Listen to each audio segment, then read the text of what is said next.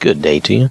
Hope you're having a wonderful day. I want to read to you from Psalm 119. Now, this is going to be verses 57 through 64. This is the New King James Version. And this is Heth. H-E-T-H is how we spell it. That is the letter or character from the Hebrew that this pertains to. I can't get into that a lot except to say that this was supposed to characterize, like maybe the first word or so of this stanza was supposed to start with this character, or maybe multiple words, maybe multiple lines. So I just want to mention that, but I don't.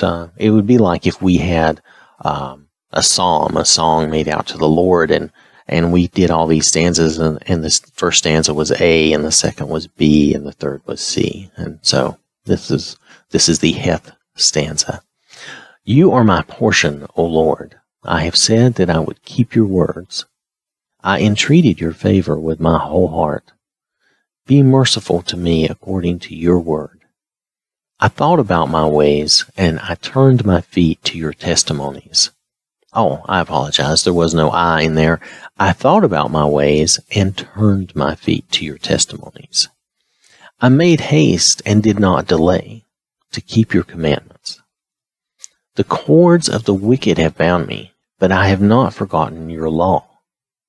At midnight I will rise to give thanks to you because of your righteous judgments. I am a companion of all who fear you, and of those who keep your precepts. The earth, O Lord, is full of your mercy. Teach me your statutes. Again, this psalm, this stanza, this part of the psalm is about an attitude of thankfulness and a pledge of faithfulness to the Lord. You know, if we recognize the Lord's caring and His teaching, then we will also desire to follow Him in His word. We will remember His teachings. You know, let's remember the Lord each new day, pray to Him, and ask for His mercy again. The Lord is faithful to us and renews His mercy upon us every day. Let's repent of our ways of following man's ways and maybe our own thoughts sometimes. Notice the earth is full of God's mercy. God is offering His mercy to us and everyone all the time. It is always available.